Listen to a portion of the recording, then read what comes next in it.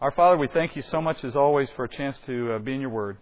I lift up the intentions, Father, of those in this room that for reasons of their own they may not have felt the freedom to voice those concerns, Father, but that matters not, for we know that you know them. And Father, we ask as you search the hearts of those in here and you understand our needs and our wants and our pain and our concerns and all those things, Father, that we may harbor in our heart, I pray, Father, you would impress upon us the opportunity to just lay those before your feet tonight and trust in you. And in doing so, Father, we look expectantly for a loving, careful plan as you've laid it out in our lives. We thank you, Father, that you've given us the opportunity to approach you in this way tonight in prayer, and as well, Father, in study of your Word. Father, there is nothing else you've provided us, not through supernatural nor natural means, that could hope to achieve all that your Word can achieve in our lives. And we know that, Father, so well that we would give us a part of our week and our day today to come here and hear your Word spoken and to let it do its work in our hearts, Father.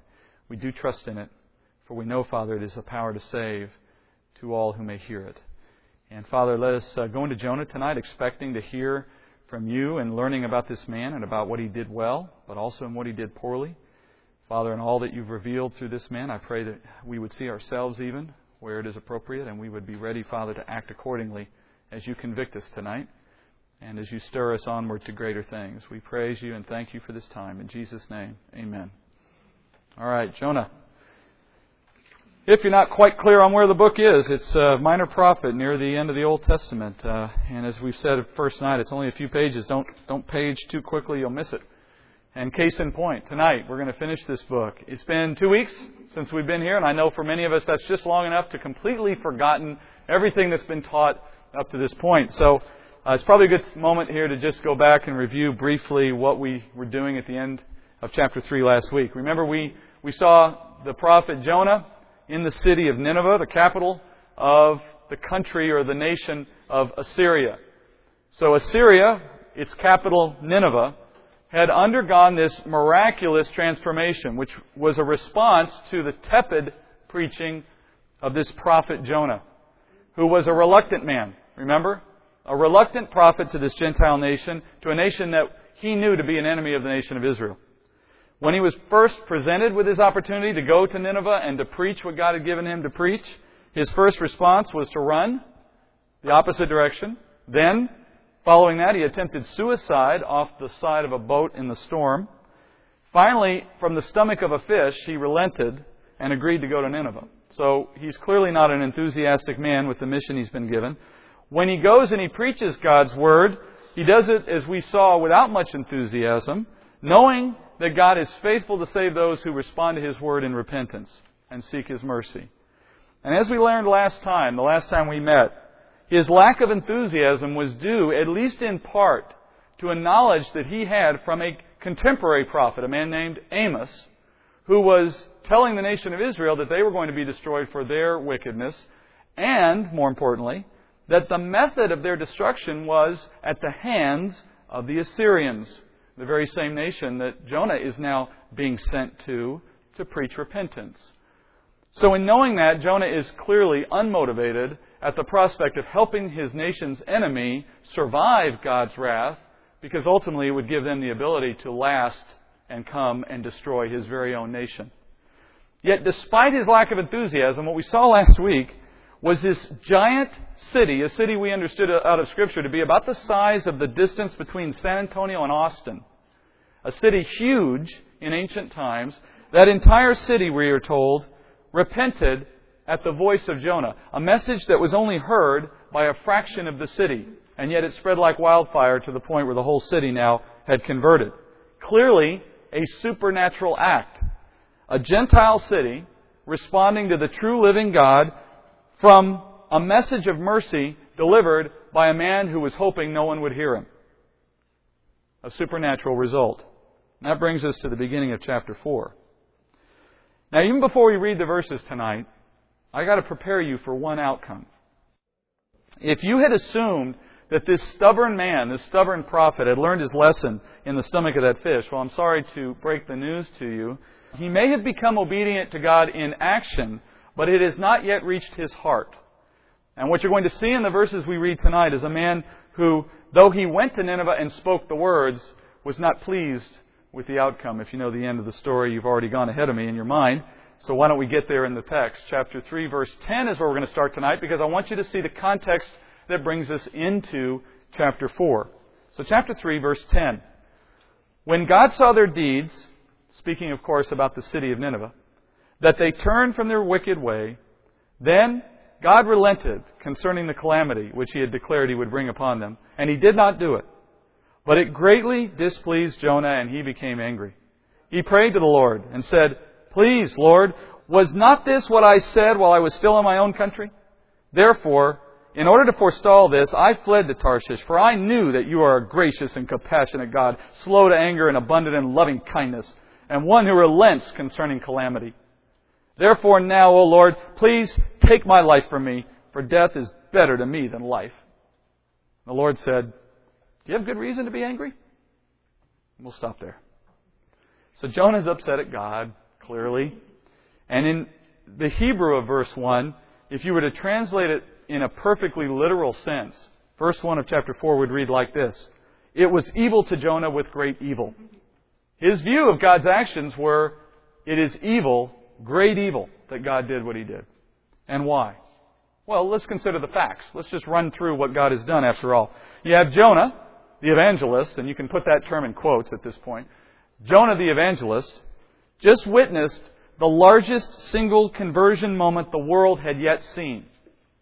Somewhere in the neighborhood of 120,000 people in the span of a day becoming followers, believers in the true living God. And on the basis of just one man's preaching. And the conversion was the most unlikely kind of event, because you had at the beginning a group of committed pagan worshippers who were enemies of the nation of Israel, and they hear a very hard, a very threatening message spoken by a citizen of that hated nation of Israel. And they only a fraction of the city actually heard it in their own ears, and yet the result of it was that this entire nation, this entire city-state, agrees with the prophet and chooses to seek mercy from that foreign nation's one and only God, rather than to seek it from their own gods. And in response to this miracle, I mean, if you want to just think of yourself as Jonah here for a moment and how you would react to an opportunity to minister in this way with this kind of fruit. In response to that, what Jonah does is Jonah gets mad at God for God doing something so miraculous through him. Now, there's a phrase that I can use here to describe what's going on. It's a bit trite, but I think it's still appropriate. Jonah is having a pity party. Ever heard that phrase before? He's having a pity party here. He feels all this self-pity over these circumstances. He feels like, and I want to try to put the sense to what I think is inherently in the text based on what is written.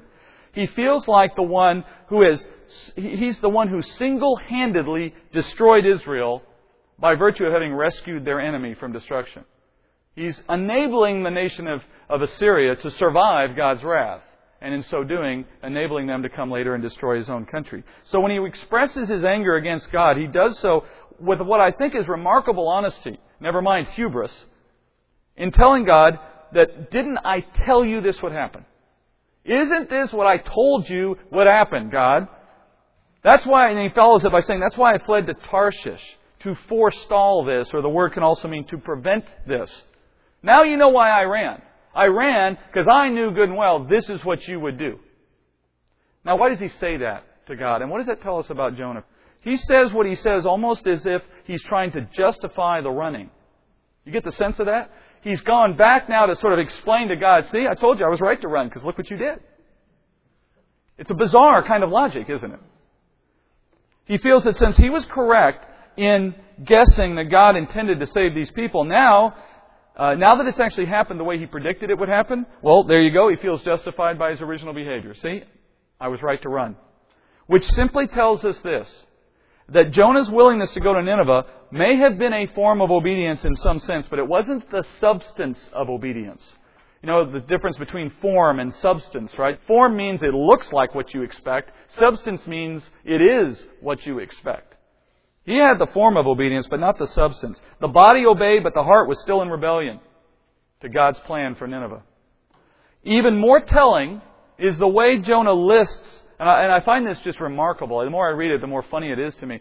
He lists God's natural attributes, God's inherent characteristics, His nature. He lists those attributes out and then throws them back in God's face as if they were negatives. In verse 2, He says, I knew you were kind and good. See, I told you. You're too good. I knew you were patient. I knew you were forgiving. I knew you would receive those who repent. That's why I had to run. It's all your fault. Because of the kind of God you are. I mean, where do you begin with someone like this? The irony just, and the ridiculousness of it and the stupidity of it piles on top of one another, and you just want to take this person and just shake them for a while. You're not even sure where to begin reasoning with them. Well, let's see if we can try. In the statements he's just made about God's character, there is so much irony here, I think it's easy to just see it at its surface level, which is, it's stupid to do what he did. And that's true. But there's so much more irony built in that's worth examining, because I think as you examine what he was saying, you may just see some of yourself in this. At least I did. I saw some of myself, I'm saying, not you. I saw you too, but that's another story. And actually, God Himself gives us the big picture of how to see what Jonah's saying here in his single, very simple statement in response in verse 4. God's response really nails the issue. He says, do you have good reason to be angry? Do you have good reason to be angry? Another way to express it is, if you looked at the language of the Hebrew, it's, are you right to be angry? Are you correct to be angry? The actual word being used there is pleasure or happiness. So in literal terms, he's saying, is being angry making you happy? But I don't think that's the real sense of it. That's sort of a slang way of putting it. But in the real sense of it, I think it is to say, do you have a right or a reason to be angry here? And he's saying really, when God says that rhetorical question, he's saying two things at once. Let's start with the most obvious of the two. What God is saying is, you can't fault God for being who He is, which is how Jonah has set up this argument. He's saying God's at fault because God's merciful. God's at fault because God is forgiving. And because God is willing to relent of judgment. His nature, and here's a principle that we often take into our own experience, or fail to take into our own experience when we deal with God in our own way. His nature and His character defines good in the absolute sense. If you want to know what good is, not in a relative sense, but in the absolute sense of the word, it is God. Christ says Himself in the Gospels to the man who comes to Him and says, good teacher, what must I do in order to inherit eternal life? And the first question Jesus responded to was, why do you call me good? No one is good but God. And Jesus, when He says that, is using the word in the absolute sense. Not in the relative sense, but in the absolute sense. There is no such thing as goodness except God Himself, who by His nature and character defines what is good. And everything that departs from who God is has by definition become bad. Not just a less good, but good as a point, not as a range. God is the point of goodness. Everything else is bad by definition. Which is why we say you can't earn your way to heaven. That's where the principle in Scripture says you cannot work your way to heaven. You can try, but you can never accomplish enough good work in your life to ever erase what is also bad in your life. And one bad thing, one sin, takes you off the point of good. And that's all it takes to receive the judgment of God. And you can't erase it. You can't go back in time. So you are forever marked by something in your life less than good. You can never hope to recover from that. As James says, if you break one law, you've broken all of the law. So it's in that sense here that God's character defines goodness. He is good. Nothing else is. Everything else must be measured by that standard. Nothing God does, therefore, nor what He refrains from doing, is bad. Nothing He commands, nor anything He permits, is wrong. Nothing He upholds or anything He brings low is unjustified. Nothing He speaks is in error, and nothing He purposes is other than as it should be. God is always, in everything He does, thinks, or says, the definition of perfect and good. For any man, therefore, like Jonah, someone who is within God's creation, to stand before the Creator, as Jonah is doing now, and make accusations that somehow suggest that God's perfect nature is imperfect, that is, by the way, the definition of blasphemy. If you want to know what the definition of blasphemy is, it is to impugn God's character or nature, to remove Him from where He is in reality and diminish Him in some sense, to make Him less than He is, to declare Him to be evil or wrong or bad or in some sense less than who He truly is. That is blasphemy in its technical definition. So what Jonah's done right now is committed blasphemy before God. Now, don't get too worried about that. This is hardly the first thing he's done wrong in the last 4 chapters. Right? It's just the next one in line. But it is what it is. He tells God that His graciousness and His mercy were good justification for Jonah to oppose him and to work in a way that thwarted his plan. He was telling God, you are who you are, and that was good enough reason for me to do what I did in opposing you. You know, that's effectively what Adam and Eve did. I mean, in a sense, if you get back to the root of it, God being who God was reason for Adam to consider doing it on his own, wanting to be his own God, wanting to be in charge himself. If you've ever had one of your children react with anger because you dared show mercy or grace to one of their siblings over some offense, then you know a little bit of what God might have felt like in this moment. I don't know if you've ever had this, but I've had one child look at me and get mad because I was gracious to the other in the face of some mistake they made. And you want to look at the one and say, you'll feel better if I punish them? And you know what answer you get, right? Yeah. Yeah, that's exactly what I want you to do. Yeah. And let them have it good. Now, in the moment, it seems like the right response because it appeals in some way to our sense of fairness and justice. We feel like that's the definition of justice. But when we reverse the roles, all of a sudden our definition of justice changes, doesn't it? So, what Jonah has done here for the moment is he has defined an attribute of God that in the past was a good thing, now suddenly it's become a bad thing because of where he stands in relationship to it. And that's where the irony deepens. Because if Jonah could have had his way, if he could have had God not be gracious and forgiving to Nineveh, if that had been if he had got his way with God, where would that have left Jonah? Where would that have left Jonah? Based on his comments on what he's asked for God to do here, I think it's obvious the only way he would have been happy is if God had turned a deaf ear to the Ninevites' repentance, ignored their repentance, and brought judgment at the end of 40 days, just like he said. That's probably the only thing that would have made Jonah happy in these circumstances, right? So Jonah's preferred God was a God that turned a deaf ear to cries for mercy and forgiveness, at least in the case of the Ninevites. Now, there is probably not another man on earth in this moment less qualified than Jonah to make such a demand of God, if you consider what he's put God through in the last 3 chapters. Because Jonah was the man, if you remember, who prayed to God from the belly of the fish for mercy, seeking God's mercy, praising God because He was a God who heard prayer, right? The God who Jonah declared to be the one responsible for salvation at the very end of chapter 2. If you look at the very end of chapter 2, it is, salvation is from the Lord, Jonah said, right? That would tell us that if God is the kind of God Jonah wants in the belly of a fish, now it's the other way around. This is the kind of God that makes Jonah very upset. And yet what is He doing? Exactly the same thing He did for Jonah.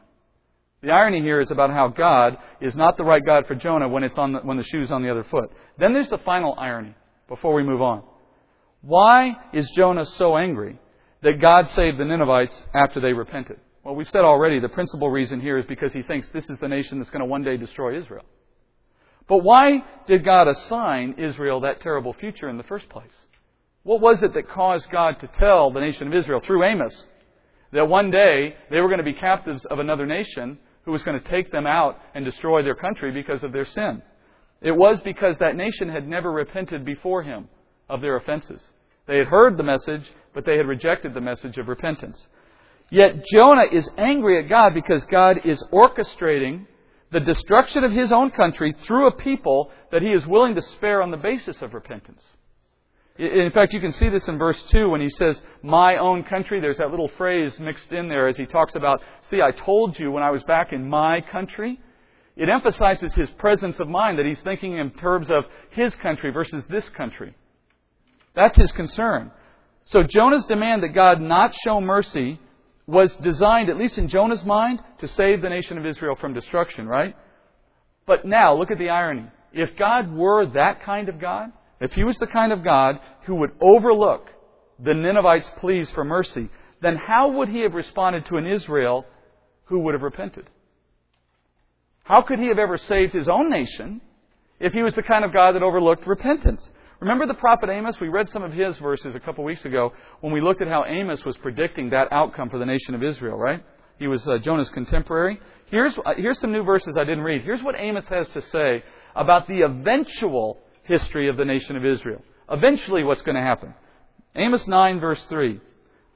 I'll begin with a little bit of a recap on how they will be destroyed. He says, though they will hide on the summit of Carmel, I will search them out and take them from there, talking about the nation of Israel. Though they conceal themselves from my sight on the floor of the sea, from there I will command the serpent and I will bite them. And though they go into captivity before their enemies, and from there I will command the sword that it slay them, and I will set my eyes against them for evil and not for good. All right, so that's the background. That's him confirming that through the nation of Assyria, he's going to take this people captive and he's going to destroy them for their sinfulness and their lack of repentance. But if you go just a few verses later in that same chapter, Amos 9 verse 8, look what he says. Behold, the eyes of the Lord God are on the sinful kingdom, and I will destroy it from the face of the earth. Nevertheless, I will not totally destroy the house of Jacob, declares the Lord. Also, I will restore the captivity of my people Israel, and they will rebuild the ruined cities and live in them. They will also plant vineyards and drink their wine and make gardens and eat their fruit. I will also plant them on their land, and they will not again be rooted out from their land, which I have given them, says the Lord your God. So here's Amos speaking for 9 chapters on all that God is prepared to do to punish the nation for their disobedience. But isn't it interesting how he ends that chapter? This is near the end of the book of Amos. He says, despite all that I'm going to have to do to them for their unrepentant nature and their wickedness, in the end, I'm bringing them back. And I'm going to restore them once for all. Ultimately, God is going to show Israel mercy by bringing the nation of Assyria against them. Do you see how that works? In the way He's going to use the nation of Assyria to come in and destroy the nation partly and carry them away temporarily, it is an alternative to the only other choice God had, which would have been a total wiping out of the nation of Israel. Ultimately, Assyria is the least God can do to the nation. And by having Assyria around to carry this out, God is actually preventing a worse destruction against the nation of Israel. Their ultimate demise would be the alternative. So the irony of ironies here is that while he's upset at God for God willing to show repentance to the nation of Assyria, it is that same merciful, forgiving God that is ultimately going to use the nation of Assyria to discipline Israel but not destroy it. For if He was the kind of God Jonah wanted, He wouldn't have sent Jonah to Nineveh in the first place, because He wouldn't have needed the Assyrians, because He would just wipe out Israel once and for all. The irony is that if God were the kind of God Jonah wanted, Jonah wouldn't exist. Compassion, gracious, slow to anger, abundant loving kindness, those were the same traits of God that ultimately were going to be used in saving Jonah's beloved Israel. Now in verse 3, Jonah asks to die again. This guy's got a real death wish, doesn't he? You can count now. If you haven't started, you can count the number of times this guy's asked to die. I detect a little manic depressiveness in this guy. You'll see it come up again here in chapter 4 again. First, if you remember, he asked to be killed by having the sailors throw him overboard, remember? Now he's asking God to kill him directly. Just kill me. If you've ever wanted an example in Scripture of why it's good that sometimes God answers our prayers with a no instead of a yes, this is an example of that. Because God doesn't give him what he wants. He doesn't get his yes here when he asks to be killed. He graciously ignores the request. And Jonah's request here is more of that same pity party going on. He's trying to play that martyr. I'd rather die than live. It's in the sense of, I would rather die now than live to see the result of what this repentance will mean for the nation of Israel. And maybe on a personal level, I'd rather die now than have to experience what's going to come upon me for having been used by you to do this work, to save our nation's enemy.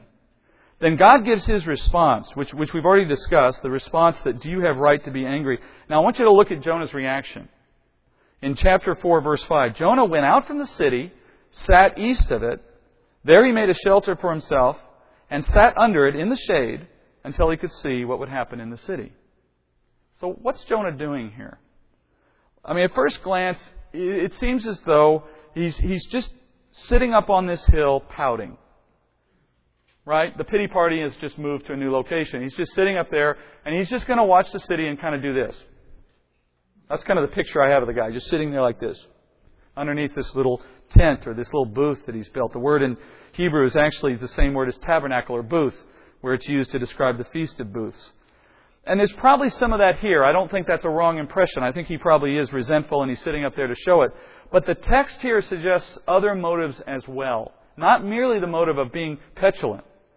In verse 5, we're told that Jonah went up to a hill so that he could see what would come of the city.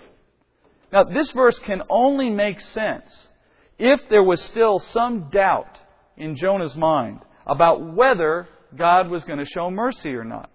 In light of what he just said to God a minute ago, see, I told you would forgive them. Having said that, but now sitting up on the hill to watch what will happen, how do you put those two things together? Is the guy schizophrenic?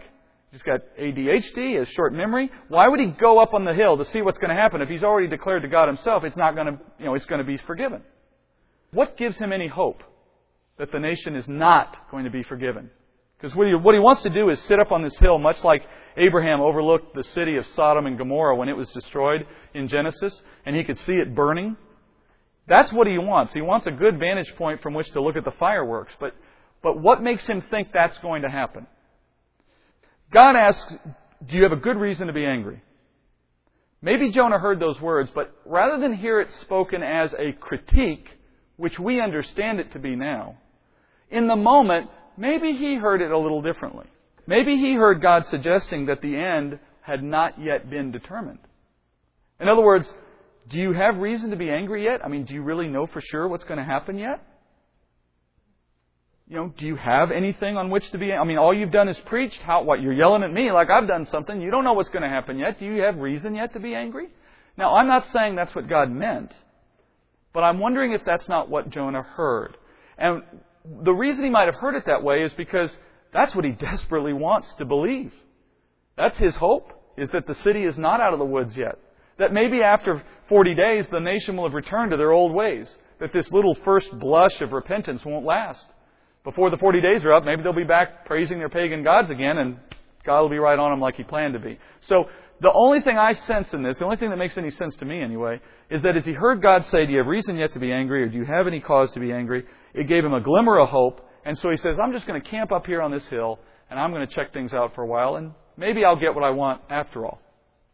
So he built himself a little booth, as we're told. Then verse 6, so the Lord God appointed a plant, and it grew up over Jonah to be a shade over his head to deliver him from his discomfort. And Jonah was extremely happy about the plant. Here's that kind of manic, depressive thing going on again. One minute he's down in the dumps, kill me. Next minute he's thrilled over a plant. What you ought to notice right up front is, despite the fact that he built for himself a shelter, he's already got shade, God gives him a plant for shade. The temperature in the desert, by the way, this is Mesopotamia, modern-day Iraq, probably reached about 120 degrees or more on average days. So shade was important. This isn't a minor detail. And it's also important to note this is the first time in the entire story that Jonah's been reported to be happy. And that's notable because of the words being used here. The Hebrew here says greatly happy, ecstatically happy. There really isn't any way in the Hebrew to express more happiness than is being expressed in these verses. So pick whatever superlatives you want. So, like I said, this guy, I wish he was on my shopping list for Christmas because apparently he's easy to please. You put a little plant next to the guy and he's ecstatic, even though he's already got shade. I think the shade is still relevant. I think it's still the case that any shade helps. But I don't think it was, strictly speaking, that he got shade that made him happy. Because, as I said, he's already built himself a little bit of a shelter. And the text does not tell us this specifically. I want to acknowledge that up front. But I think there's more to his excitement here than just the fact that there is shade. And let's begin with this observation. How often do you see huge plants, and this is a plant, we don't know the species, but it's large enough clearly to grow up and shade a man from the sun. How often do you see a plant like that growing in a matter of a few minutes or hours? In the middle of the desert, with no one watering it, and certainly no one planting it. Well, I haven't seen it.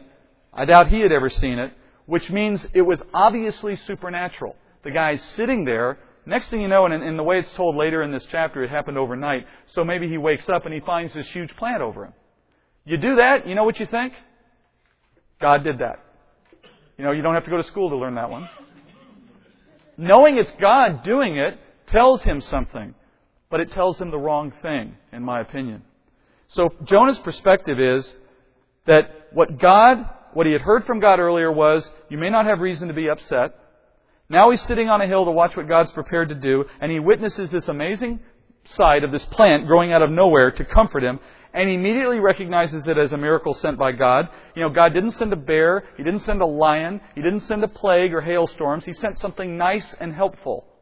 And in light of that, God seemed to be comforting him, which reinforced, I believe, his opinion that he was right to sit there and wait. That there was something about to happen. That, in other words, God was helping give him comfort and assurance that, yep, you're doing the right thing. Just wait right here. I'm taking good care of you. And he gets ecstatically happy. Because of the plant? I would argue no, not so much the plant itself, but because of what the plant meant to him. What it meant was, God is on my side. We are about to see the city destroyed. Hooray! There's reason to wait. Because after all, why send me a plant, God? Why go to the trouble to do something supernatural? I mean, don't get the impression that because this guy lived in Old Testament times and he was a prophet, that he was used to seeing this stuff all the time. That's the Sunday school kind of storybook view that's not necessarily true in Scripture, They were still talking about the Red Sea in his day. This is not something that every day you woke up and God did something miraculous in front of you. I don't believe any more so than He does for you and I today. I believe this was something that struck Jonah. And in striking Jonah as being a miracle, he takes it as a clear sign from God that he has good reason to wait. And so he's encouraged by that. But he's on the wrong track, as you know. We know there's actually a second reason, or the real reason for why that plant just grew up. It's to teach Jonah a lesson that he dearly needs to learn. I can't help but also read a little mocking into this. Do you sense that a little bit? Here's the equivalent of what we do with our own kids. The 6-year-old that comes into your room mad at something you've done, at some rule, or it's something you've told them they can't have, and they've got a little sack prepared and they're running away. And the mom, rather than stop them or complain or do whatever they're expecting, the mom says, well, here, let me just open the door for you. Hope you have a good day. Kind of makes it too easy. And to the child who understands that's not what moms should do, they're mocked and they get angry about that, don't they? Well, God, I think, has a sense of humor in that same way here and is perhaps mocking Jonah just a little bit for his pity party.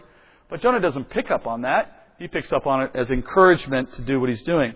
But God's not done with this little plan. So verse 7, God appoints a worm when dawn came the next day, and it attacked the plant, and it withered. When the sun came up, God appointed a scorching east wind, and the sun beat down on Jonah's head so that he became faint and begged with all his soul to die, saying, death is better to me than life.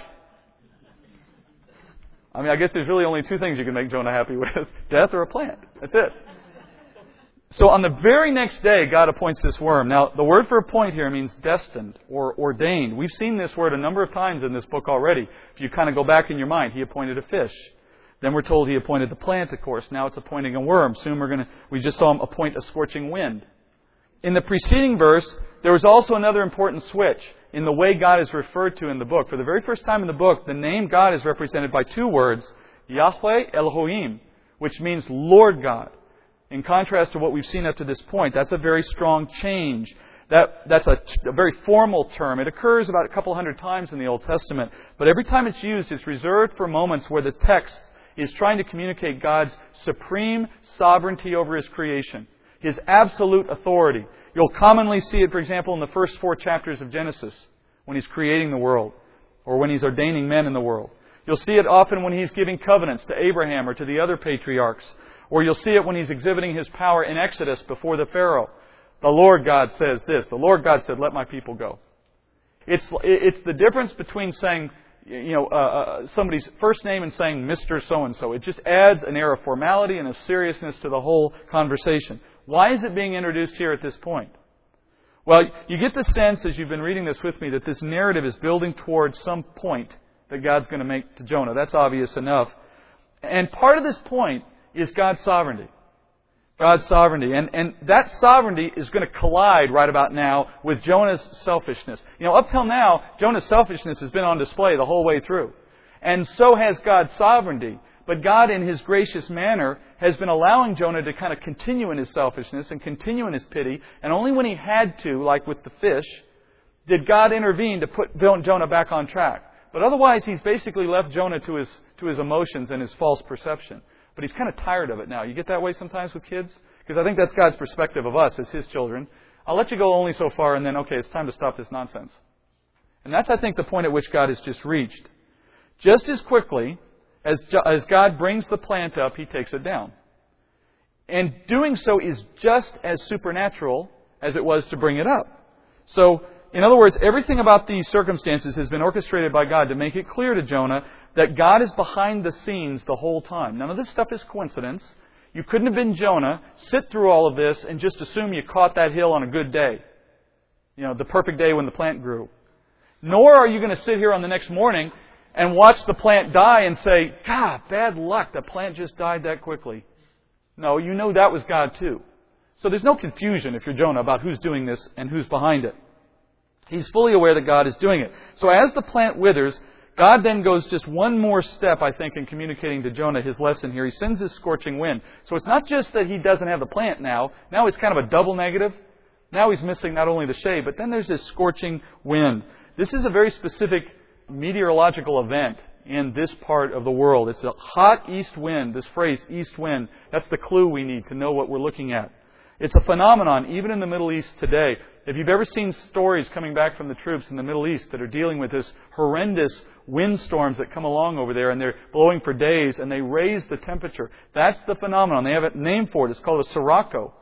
When the siroccos blow in this part of the world, in fact, I found a description of them so you can see just how they are perceived from people who have gone through them.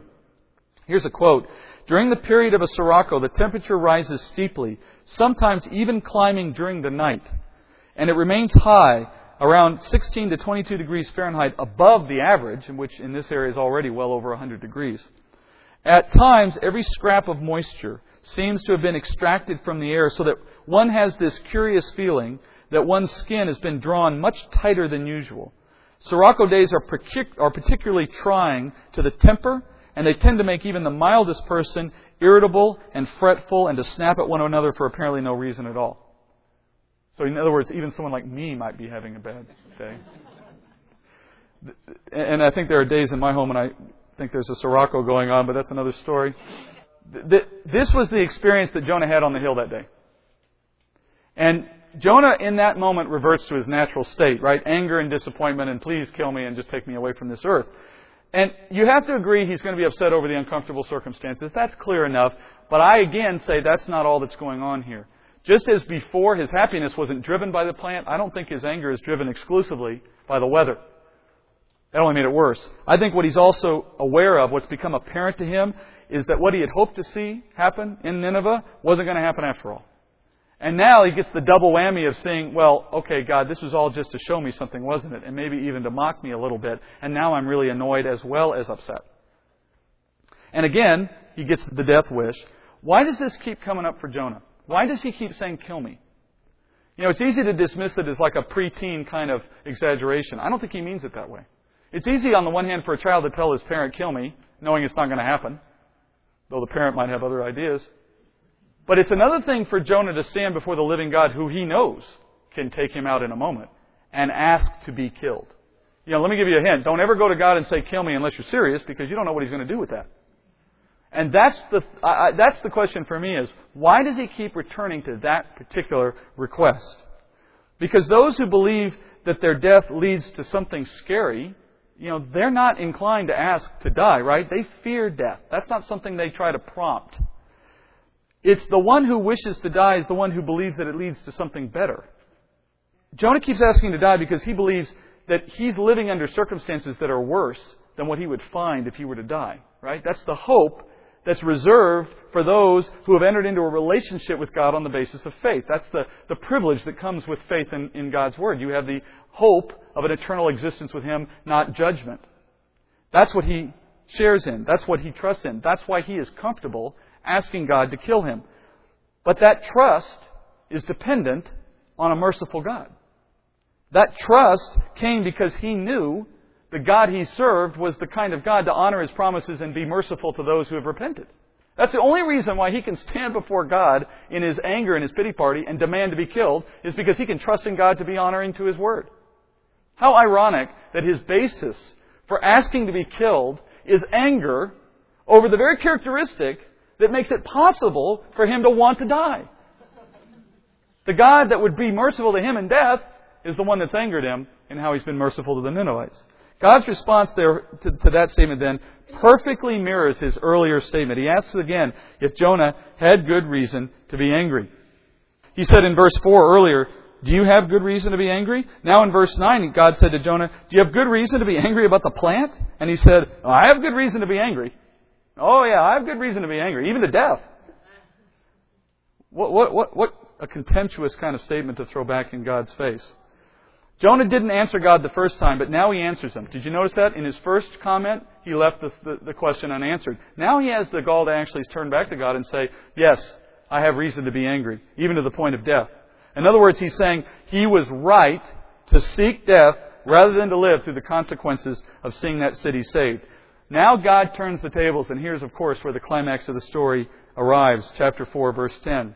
Then the Lord said, you had compassion on the plant for which you did not work, for which you did not cause to grow, which came up overnight and perished overnight? Well, should I not have compassion on Nineveh, the great city in which there are more than 120,000 persons who do not know the difference between their right and left hand, as well as many animals? And the book stops abruptly. Now, God makes a comparison here, and He does it in a way that's designed to get Jonah to see things from his perspective. Let's take ourselves through that loop for just a minute. First, God says Jonah had compassion on the plant, but the word there, compassion, it really doesn't communicate well what God intends here by what's written in the Hebrew. Rather than compassion, what God is really reminding Jonah here is that he felt justified to be angry in the face of the plant's destruction. So in other words, it's not so much compassion, but rather justified anger. He's saying, you felt justified anger over the death of the plant? Why? That's the implicit question here. It's not asked, but it's really implied. Why did you feel justified in your anger over the plant? Well, first, because the plant was useful. Because it served a useful purpose. And that's why he would have compassion on it. That's why he would feel sad or be angry, if you will, that the plant disappeared. Secondly, he was angry because it had been a sign to him of hopeful things to come. And as a sign of hopeful things to come, it meant that he could expect a positive outcome in waiting and watching for that city to be destroyed. But then when the plant died, that hope was lost. He recognized, oh, you weren't giving me this plant to encourage me. You were doing it just to make fun of me or to teach me a lesson. Now I see what's really going on, and the hope disappeared at the same time. So all that remained at that point was disappointment and, of course, the discomfort from that hot wind. But then God tells him, you had no investment in that plant. You never asked for it. You didn't plant it. You didn't water it. It was just a dumb plant.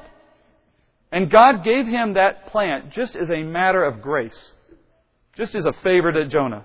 Then God says to Jonah, I want you to see the world with the same eyes as I see the world, as the way God sees the world.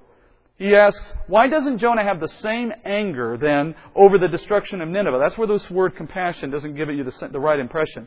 Make the comparison.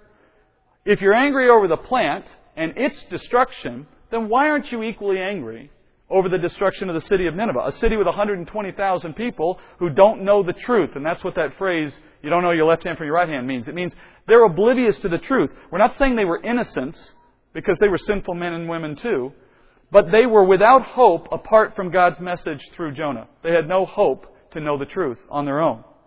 So shouldn't Jonah be equally angry over their demise? After all, in comparison to the plant, Jonah did have an investment in their new birth. Jonah did participate, if you will, in the work of their new life. Now, we understand that it came through God's Holy Spirit. It wasn't the work of a man. But unlike the plant, which just came up on its own, Jonah had no knowledge of it, no request for it. Here's a city that converted because Jonah put in effort that God directed. And he showed absolutely no interest in them. So in contrast to the plant, Jonah should feel some kind of anger if they weren't to repent, if his work wasn't to find success. Secondly, he said he found hope, or we believe he found hope in the emergence of this plant when he was up on the hill. Life coming out of nothing. And yet he finds nothing but despair in the emergence of new life from within that city. Yet the fact that God, and here's I think the crux of the issue for Jonah. Here's the crux of the point for God to make to Jonah.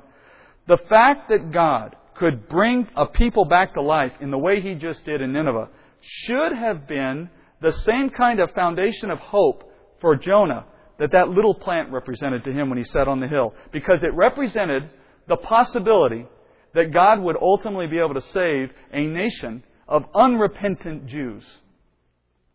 That if He could do this for a city that did not know Him and did not seek after Him and do it in such a convincing and supernatural way, it should be the source of hope for Jonah to sit on the hill, so to speak, and look down on the city of Jerusalem, as it were, and hope for the best for that city as a result of who he knows God to be and the power he's seen God displayed through this city using just one unmotivated prophet.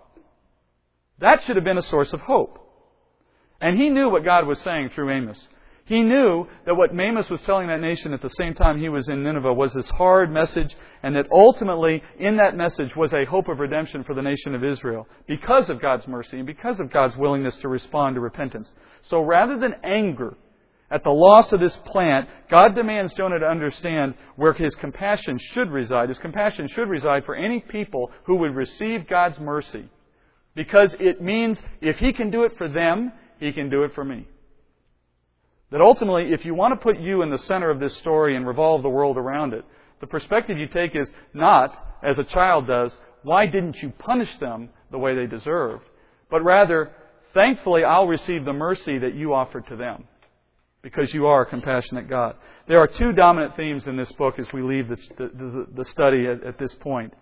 The first has been clearly reinforced since the beginning of the first chapter, and it's probably worth reviewing just in this moment. And that is the unlimited sovereignty of God over His creation.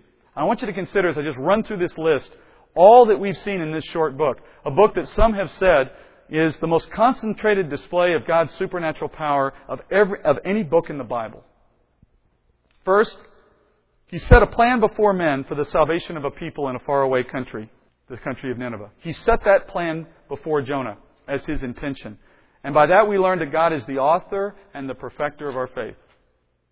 He gave His word to those people through a prophet who was to carry out His plan. And through that we learn that God is sovereignly, actively communicating to His creation through men. And in our day it's through the Word of God.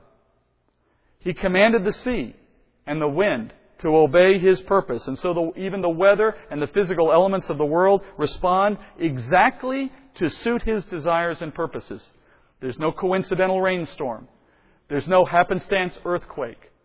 Every single weather event is under God's control. On the ship, we saw Him control the throw of the dice. Remember the lots that were thrown to decide who was responsible for the storm? Even in the smallest events, as they play out in our lives, those are under God's control to ensure the outcome He determines. He commanded the fish to swallow Jonah, so that we know even the animals will obey God's will.